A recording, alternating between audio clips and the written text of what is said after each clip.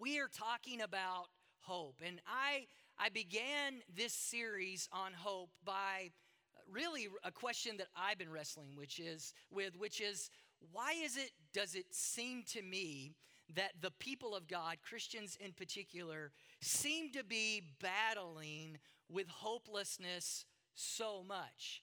And you may think, well, that's sort of an absurd question, Randy. Look at the world. Look at what we've gone through over the last several years. Of course, people are hopeless.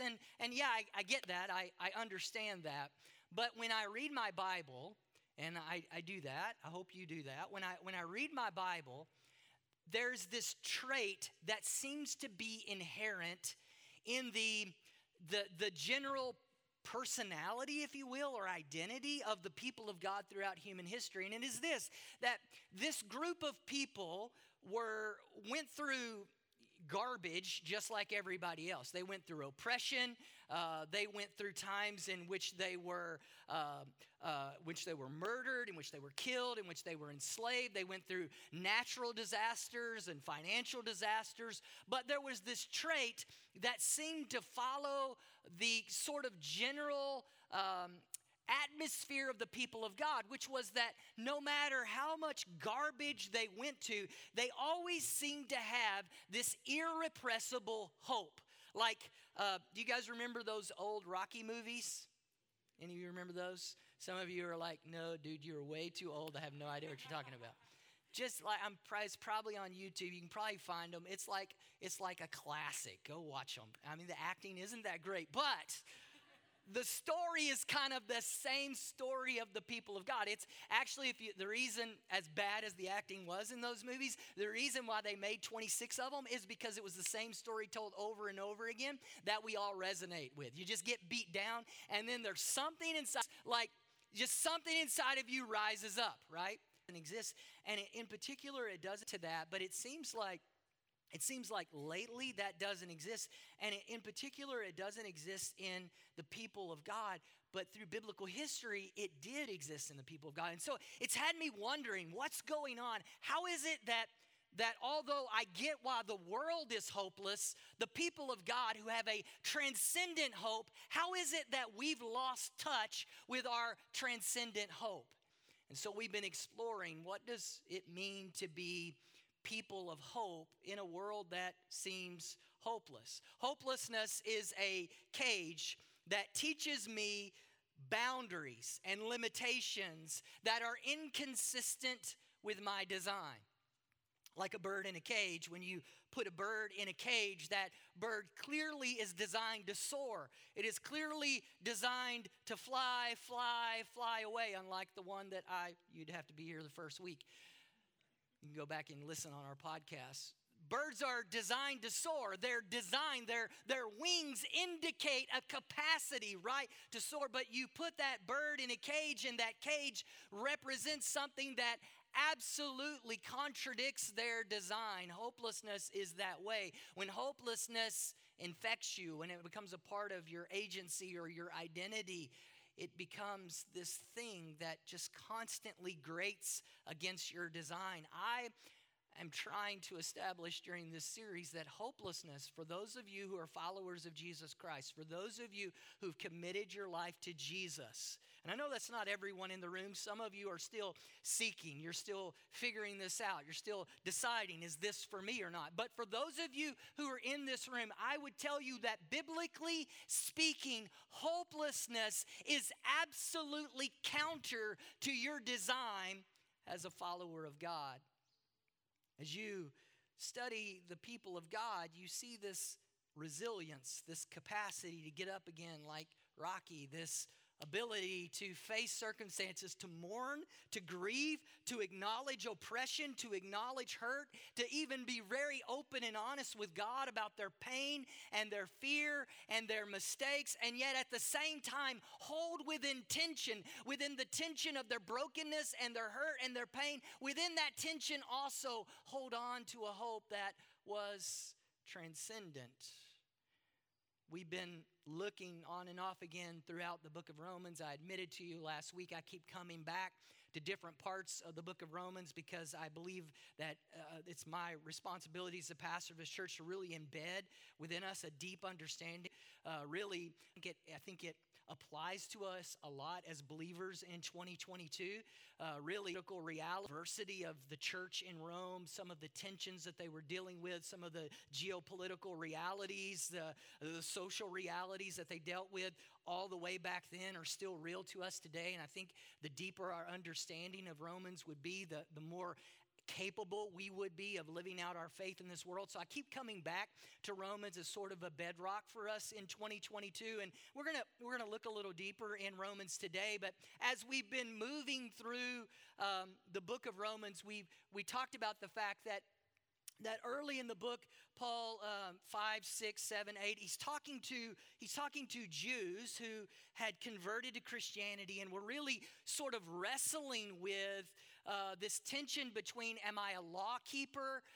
And is the fact that I keep the law, does that make me saved? Does that make me righteous? Or is there something outside of that? And so he's really trying to help them because their religion, their theology is getting in the way of being people of hope. And so he moves them through that. And then as he gets out of chapter 8 and he continues to move forward, he starts to transition to speak more clearly and directly to Gentiles. So it will be people like many of us in this room who are not Jewish by birth. And he's trying to bring these two groups of people together and to help them to understand that helplessness and hopelessness are not their existence. If you go read Romans chapter 7, it's such a popular chapter in the Bible. A lot of us read Romans chapter 7, and if you recall, it's where Paul talks about how much of a wretch he is and how much I do what I don't want to do. Any of you remember that? And a lot of us relate to that. And Paul sort of takes on this sort of picture of a person who's found themselves in helplessness, in hopelessness. Like, I know I should feel this way. I know I should believe this way. I know I should act this way, but I'm helpless. I'm hopeless. And he confronts that in chapter 8, and he says, listen, the way out of helplessness, the way out of hopelessness is exactly where we came to at the end of our worship service today. It's with the help of the Holy Spirit. He says, being a person of hope only comes overcoming sin, overcoming depression, overcoming anxiety, overcoming hopelessness only happens through the help of the Holy Spirit. And he transitions into the latter part of the book, really talking to the Gentiles about how they live that out. In this series, I've been trying to establish the premise that hope is not a passive thing that happens to you. That it's not a fleeting emotion that comes and goes. Us is because that you just have. That perhaps that. Hope is different than that. At least from a biblical perspective or what we would call biblical hope. Let me say it like this. I remember we used to think that being melancholy was sort of a feeling that people had, right? Somebody would be a little blue one day, they would be a little depressed or a little sad, and we'd say, oh, they're melancholy today, right? And it was like a season that people would pass through. Do you remember that? Back before everyone was diagnosed with depression and anxiety and fear. Come on, I'm not making a statement. I'm just saying. There was a time in history, and I know those of you younger than 35 don't remember that time in history, but any of you over 35, you remember a time in history that people were melancholy, and it was a feeling that they felt, and they passed through it. Hello? Don't get upset with me yet. I'm going to say much more controversial stuff than this today, I promise you. Right? There was a time when that's what we thought about melancholy. That's what we thought about anxiety. That's what we thought about depression. We saw it as something that people passed through. They worked through those things. And we would see it that way, and we also would see sort of hope that way. We would see it as a feeling, and you would kind of be hopeful at times, and then at times you would be not hopeful. But something has changed socially, culturally, and it's not a South African thing. It really is a global thing. Something has changed in the world, and now depression, anxiety, melancholy, all of those sort of things have gone beyond just a season that people pass through, and they've become an identity. They've become a part of our agency, or actually a giving up of our agency, because now we are victims of these things. We cannot control them. They are who we are. We're labeled that way. Are you with me? I'm not making a judgment statement about them. We are acknowledging the elephant that's stamping around the world that we're all living in. Is it okay that we just talk openly and honestly, right? Now these are our identity. We've abdicated part of our agency, and now these things are our identity. And many of us, this is our identity. I am anxious. I am depressed. I am whatever. And now there's lots and lots of diagnosis, right? And these things define us, and brain science has taught us that there's a lot going on, that it's more than just a mood, but chemically and biologically there's things going on inside of you, right? When these things are taking place. And what happens is you get into these cycles where these things repeat themselves, and then what we have done is now we have said, okay, let's energy here that will upset these processes, get us out of this cycle. But then we know from brain science that these things just create a dependency on the pharmacology, whereby I'm never free from depression. I'm never free from anxiety. I'm never free from the thing that's outside of myself that I cannot control. It simply is. Hello? If it's not you, it's somebody you're related to. We all know it, right? And so now my entire identity is I am hopeless. I am anxious. I am depressed. I am whatever the diagnosis is. And the answer for my diagnosis is this pharmacology, or this somehow intervening in this situation. And I am now dependent upon this thing. We have accepted and embraced that globally. I'm wondering, where are the people of God in this conversation? Because I would suggest to you that we are behind the curve in this conversation, but if you study the history of the people of God, I would suggest to you that we should be ahead of the curve in this conversation, because we in actuality have been addressing this conversation since the beginning of time. We in actuality, if you study the story of the people of God, have embraced from the beginning this idea that life is out of our control. That there are forces at work that are bigger than us, within our biology, within our chemistry, even within our existence. There are powers at work that we can't control, and that we need help. But instead of getting that help I can't pronounce that word properly, or getting that help from this place or that help, we have said things throughout human history. My help comes from. We have said throughout human history, I look to the hills from whence comes my. We sang earlier about people through human history who relied on a God who had made a covenant, who said, I'm going to keep that covenant. I'm going to honor that covenant. I'm going to give you hope when nothing around you says that you should have hope. It's crazy to me, but you might want to get your camera out. You might want to record this, probably the most controversial thing I'm going to say today, okay? In 2022, subversive way you can live your life in 2022 is to be a person of. Think about it.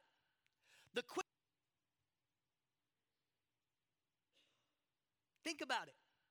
The quickest way to get canceled is to have hope. The quickest way to get canceled is to not be a person who's convinced the world is coming apart tomorrow. The quickest way to get canceled is to be a person who says, no, I'm not depressed. No, I'm not anxious. No, I'm not riddled with fear. No, I don't believe that I'm gonna die. Or if I die, it's okay because I have a hope that's beyond this life. You want to get dismissed? You want to be rejected? You want to be socially ostracized? Try not being cynical. Try not being angry and rude and hateful and depressed and oppressed. Try not wearing on your sleeve all of the things that have hurt you and offended you. I guarantee you, people will start pushing you aside. Try not joining into the chorus of doom and gloom and destruction, and people are going to think you're weird.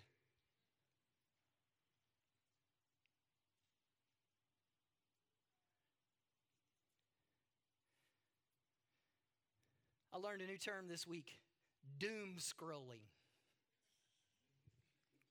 Have you ever heard that term before? It is the psychological the psychological compulsion to click one negative article after another. To just keep reading the comments in the tweet that talks about how terrible the president is. It could be of your country or my country. Everybody's complaining about everybody's president. So don't think I'm picking on anybody. The psychological compulsion to enter into how terrible everything is. You want people to think you're weird when somebody asks you, oh, did you read the article? Say, no, I don't click on that stuff. What's wrong with you? Who do you think you are? Living all happy, joyous. What do you think, you're better than the rest of us? What we've learned from psychological conditions, no, absolutely not. What I'm telling you is what we've learned absolutely reinforces what we've always known by faith, which is that we need a power that's outside of us to give us hope. Which is that within us, we are broken. When left to ourselves, we can't find the answer. When left to ourselves, our brains, what we've learned from science, what we've learned from history, is that when left to ourselves, we come to this place in which we say with Paul, I'm a wretch. I'm broken. I'm hopeless. I'm helpless. I can't help myself. God's people have known that throughout time, and so God's people throughout time have leaned on help that was outside of themselves, have declared a testimony of a God who could do what they could not do. You see, hope, biblical hope, is an assurance of the impossible made possible by a power not limited by my limitations. I keep saying that over and over and over again in this series because that's what biblical hope is, and that's exactly what the world needs. The world needs us as the church to stand up and say, you're absolutely right. You're powerless on your own. You're incapable of your own. You're absolutely right. We need something bigger than us. There is an existential threat, and we cannot escape it. But the answer is found in a God who is faithful, in a God who is good, in a God who's honored his covenant from one generation to another. Friend, get into the Old Testament and read it. As you read it, what you're going to find is a God who made a covenant with a people, and then the people didn't honor the covenant. And so God said, that's okay. I'm still going to honor my covenant. So that generation passes away. I'll raise up another generation, and they'll honor my covenant. So they'll walk in my blessing. And then they have kids, and those kids rebel, and those kids don't honor the covenant. And God doesn't panic. God doesn't run away. God doesn't forget his people. He says, that's okay. That generation will pass away. Another will rise up, and I'll bless that generation if they respond. See, God doesn't change. And we as his people have been called to be people of hope, not to look at these hopeless situations and just try to provide another Band-Aid that gets us from one broken moment to another broken moment, not to create a false spirituality that just plays right into this addiction, but instead says, I've got a hope that is bigger than me, that's outside of me. It does remain. Our hope cannot be confined to the series, and today how Paul started out by speaking primarily to the Jews, but then he moves into speaking to the Gentiles. I want to read to you from Romans chapter 15. And as I've said during this series, I really strongly would encourage you during your daily 20 in this series to stay in the book of Romans, be reading the book of Romans. It's fascinating. And by the time you get to chapter 15, Paul's moved away from talking to the Jews and addressing their hopelessness because they couldn't keep the law, and so many of them felt hopeless because they couldn't keep the law. And there's many of you in this room who grew up in church and you know all the rules and you've tried to keep the rules your whole life, and yet you still feel hopeless. You still battle anxiety and fear and depression, and you still battle all of this stuff because you think that hope and health and healing and all of that stuff is based on your performance, and you're like those Jews in that first half of the book. You're just stuck in this place, and you just think, if I work harder, if I do more, then God will really like me, and if God really likes me, then he's really going to bless me. And you're like that first half of the book where Paul is saying, listen, it has nothing to do with how well you keep the rules. God liked you before you were ever even born. You were the apple of his eye before you ever even created, before you ever did anything wrong. He knew every wrong thing about you, and he loved you anyways. He chose you anyways. You're a person of covenant. You're in this room today because you're a person of covenant. You didn't get here on your own power. You got here because somebody long before you prayed about you even when they didn't know you, and that's what got you into this room. You're trapped in this covenant whether you like it or not. That's what the first half of Romans teaching you. You're trapped. You can run all you want to, but you're trapped. Go watch those 90 Matrix movies. You don't have a choice. You think you do, and living out what you think is a choice is just a bigger part of the lie. God's already said some things about you. That's why you keep getting pulled in. He loves you that much. That's that first half of Romans. And then there's that second half where these people who their agency and their identity, it doesn't really make sense because legally and by the law, they're Gentiles and they don't belong. And how do we even fit here? And we certainly don't keep the rules. We don't know the right festivals to keep. We don't dress the right way. We don't act the right way. We use the wrong language. We behave the wrong way. And the first half of the book, they're like, woohoo, we can do what we want to do. And those pesky Jewish people, they just got to put up with us. But then he flips the script in the second half of the book, and he says, listen, this whole freedom thing that you got, you got it because he loved you, he knew your bad from your good. And so he's calling you to yourself, and you think you have a choice also. You don't have a choice, and all those choices that you think you have, they're not your choices to begin with. So all that freedom that you think you have, you only have it because he gave it to you. And when you really understand that, you surrender every bit of it. I'm going to tell you the secret of hope right now. The secret of hope is surrender. The secret of hope is surrender. The Jews, those legalistic Jews in the first half of the book, they couldn't get to a place of having hope even though they had the law and they had all the stuff because they were unwilling to surrender to a power that was greater than themselves that justified them outside of their actions and behavior. The second half of the book, These people who were Gentile believers also were hopeless. They were dysfunctional. Their agency, their identity, and their Christianity wasn't working for them because they feel guilty about not doing all the law stuff themselves. Boy, how weird is that? They felt condemned and oppressed, and Paul says, listen, here's the thing. You too have to surrender your freedom. See, those people had to surrender their legalism. Now you have to surrender your freedom, because surrender really is the secret to hope. Because when I come to the place of surrender, I'm acknowledging that it's a power outside of myself. Romans 8 is the key to all of this. It's a power outside of myself. It's the help of the Holy Spirit. See, hope.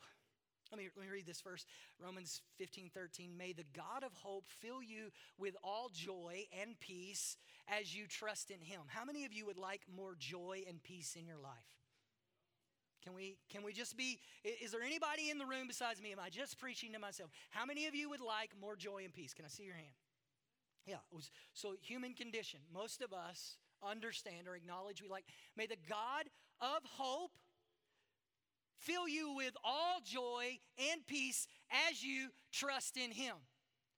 We've already said it in the series. Hope is an issue of trust. So that you may overflow with hope by the power of the Holy Spirit. God's people have always been called to overflow towards those around them. In other words, that you have so much hope that it's not just contained with you. You know, it's been crazy. It's what prompted this series. God's people haven't even had enough hope for themselves over the past few years, much less be able to overflow to the world around them that is caught in a constant existential crisis. And yet what Paul is teaching us in Romans, and what biblical history has taught us from the beginning of time, is that God's people, even in existential crisis, should have so much hope that it's overflowing to the world around them. But how does it happen? Of the Holy Spirit. Work of the Holy Spirit. See, hope is a work of the Holy Spirit. You get offended with me or upset by me is a work of the Holy Spirit. Before you get offended with me or upset by me, before you walk out of here and think, Pastor minimized what I'm going through, my condition, I am not in any way minimizing psychologically, physiologically, what happens in us when we deal with anxiety, when we deal with depression. I understand it. Trust me, I've done tons of research, but here's what I know that has been taught to me by Scripture, what has been taught to me through biblical history is this, that we as God's people, regardless of physically what is happening to us or existentially what is happening to us, we have a power that gives us hope. The same power that raised Christ from the dead is supposed to be at work in your body. Desiree talked about our prayer list. Some of the people in my life are on a prayer list because they've received a diagnosis, a psychological diagnosis that has come with an indication of a physiological condition. And if I can pray, God, heal me when I'm an 8-year-old kid and I have a cold, if I can pray that God heals me whenever I'm 25 and I've hurt I can pray that God can heal what's going on in your mind right now. I can pray over my spouse. I can pray over myself. I can pray over my child. I don't have to live numb. And I don't believe you have to live numb either.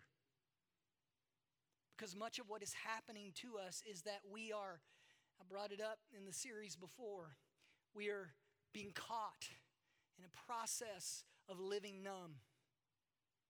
We either make ourselves numb by self-diagnosing and using things like alcohol and using things like pornography and using things like ridiculous addictions where we get online and we doom scroll, or we shop online, or we do this self-diagnosing stuff, or it goes even further than that and we're diagnosed by a doctor and we're giving medication. I'm not in any way being negative about that. I'm just telling you there's healing provided for in the atonement. That is the hope of being a Christian. God's people know how to deal with hopelessness. How do I deal with hopelessness, Pastor? God, the Holy Spirit, to help me. For healing in my body. I believe God for healing in my mind. I've alluded to it several times, and this is where I wanted us to land today. Here's the problem. It's the problem of the book of Romans. It's the problem that the Jews that Paul was writing to in that first half and the Gentiles he was writing to in that second half that they couldn't get. And I understand, look, I really do understand the theological complexity, and I know what Romans is all about, and it's about righteousness, and it's about how we're saved, but there's this greater idea of where is our hope placed? What do we get hope from? And this entire group of people were struggling with the exact same thing, and that is this: hope is an act of humility. And that's where we get stuck. Because see, when my righteousness is based on the law, how well I perform, then it feeds my pride. When hope is placed on my capacity to execute my own agency and be free to do whatever I want to do, regardless of the implication for anybody else's life, it is now, again, an expression of my own pride. See, the whole second half of Romans is Paul writing to the Gentiles who didn't have to keep the law. They didn't have to do the festivals. They could drink what they want. They could eat what they wanted. They could go where they wanted. They were free in their freedom, and yet they weren't hopeful in their faith. And Paul was saying to them, listen, all of that freedom that you're willing to fight for, I'll have sex with whoever I want to have sex to. I'll eat whatever I want to eat. I'll drink what I want to drink. I'll believe whatever I want to believe. Paul says every single bit of that is an expression of your pride, and it's feeding your anxiety, it's feeding your fear, it's feeding your disconnect from God. Both the first half of Romans and the second half of Romans is dealing with the exact same issue, which is this: if you're going to be at peace, you're going to have to be humble enough to accept that you need help outside of yourself, and that help outside of yourself is an embrace. It is an embrace of a power that sets boundaries, and you say what Adam and Eve were unwilling to say in Genesis chapter 3. God is good, and I embrace his boundaries for my good. Here's the deal. We don't want any boundaries. We prefer a law that we can keep and decide if we do or we don't do it, so we're our own God. Or we prefer a freedom that says, I do whatever I want to do, Genesis 3, I'll be my own God. We're at that same exact place. And as long as I'm my own God, guess what I realize? I can't control the world. Pandemics happen. Social unrest happens. Financial meltdown happens. I lose my job. I lose my marriage. There's powers outside of me that continue to threaten me. But when I'm humble and I acknowledge, yes, I'm not God. I bend my knee. I surrender to a power outside of myself, and I give willingly, freely. I give over to that power the right to set boundaries in my life for my good. Now I can rest. I can rest in hope. I can rest in peace. I can have trust, because it's not about me. It's not about those things that threaten me. Instead, it's about this God that is greater, that is bigger, that is beyond. Many of us are hopeless because we're unwilling to be humble. We're unwilling to surrender. We're unwilling to surrender to God. I'm going to be my own God. Whether it's expressed itself through religious legalism or whether it has expressed itself in freedom and hedonism, which is the story of humanity. It either goes one way or the other. Religious legalism or freedom and hedonism. Either way, I'm going to be my own God. The reason we're hopeless is because we're unwilling to surrender to a God who is good and establishes boundaries for our own good. But when we say, you are good and I accept your boundaries, then we open ourselves up to a peace that is beyond us. As a world, as a culture, as a society, we've already decided there's powers at work that are bigger than us and greater than us and things we can't control, and we need help. We've already decided. Some of our medicine cabinets are full and prove that we have embraced that there is powers that are beyond us and we need help. Can I ask you, can you tell me, why can you and I not accept that that help is God? Why can't you believe God for your healing? Why can't you believe God for your hope? Why can't you believe God for your peace? Why can't you believe God for what you've been looking for and what you've been longing for? Close your eyes for a moment. Father, I thank you so much for every person that is here today.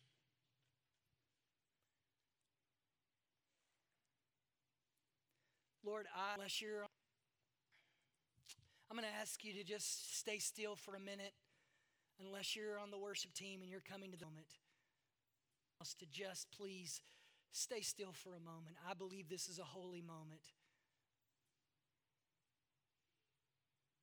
With your eyes closed just for a minute, I'm going to ask you to just allow the Spirit of God to just speak to you for a moment. You may say, Randy, I'm not even sure I believe in the Spirit of God. That's okay. Just be quiet for a minute. Just listen to your internal dialogue for a moment. We've experienced so much together as a world over the last several years. It's so big and so scary and so difficult and hard. And even recently,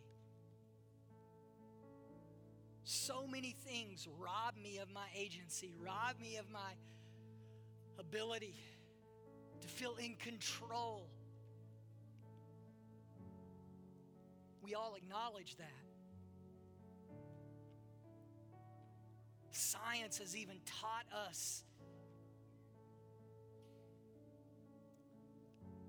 that feelings aren't this inanimate thing that just come and go, that there's chemically even something going on inside of me that I can't control, I can't regulate. Whether it be those on the one extreme who believe in global conspiracies, or on the other extreme of people who believe everything can be analyzed and everything can be explained. All of us have come to the conclusion that for some things there isn't a conclusion. There isn't an answer. We need help outside of ourselves. The question is, where does that help come from? What does that help lead me to? Does it lead me to hope? Or does it lead me to more hopelessness? Is it a cycle that just brings me back to the same hole, the same dark place, the same broken place? Or does that help lead me to peace and joy? Father, right now we just pray over our community. God, we know there are many of us who are facing very real threats, very real situations that are beyond our control. God, there's some of us in this room that physically and physiologically, psychologically, there are things that are going on in our bodies that we can't control. There's nothing we can do anything about. But God, we don't have to stay in that place. And Lord, we also don't just have to bootstrap ourselves up and just get in a better mood and just shirk it off. God, that's not what your word teaches. Your word teaches that you are our healer. God, that you give us hope that is transcendent, that you have power, God, our brains, to heal our bodies. So God, for all of the years, the very real physical problem, church just tried to give religious answers to very real physical problems. Forgive us. Lord, instead, we pray for healing. We pray for healing in Jesus' name. God, we pray for healing in Jesus' name. In the same way that we believe for healing for other things, we believe you now for healing for those in our midst who are dealing with physiological and psychological sickness. You are a healer, and we trust you for that healing. God, for those of us who are overwhelmed by the pressures and the stresses of life, God, who face problems that swallow us, Holy Spirit, we invite you right now into our hearts, into our minds. Break the habits of doom scrolling. Break the habits of indulging, catastrophizing. Break the habits of going along with the mindset of the world that is overwhelmed by the hopelessness of our situation. Instead, God, I pray, provoke within us the habit of people of faith who declare the truth of a God that is bigger, that is greater, that is good, that is faithful. Forgive us for our pride in our religion, for our pride in our freedom. Forgive us for our pride that keeps us from bowing our knee and humbly accepting help from you. Acknowledging I can't do it, but He can. Acknowledging I don't understand it, but He does. Acknowledging my peace won't come through my performance, but will come from a God who loves me in spite of my performance.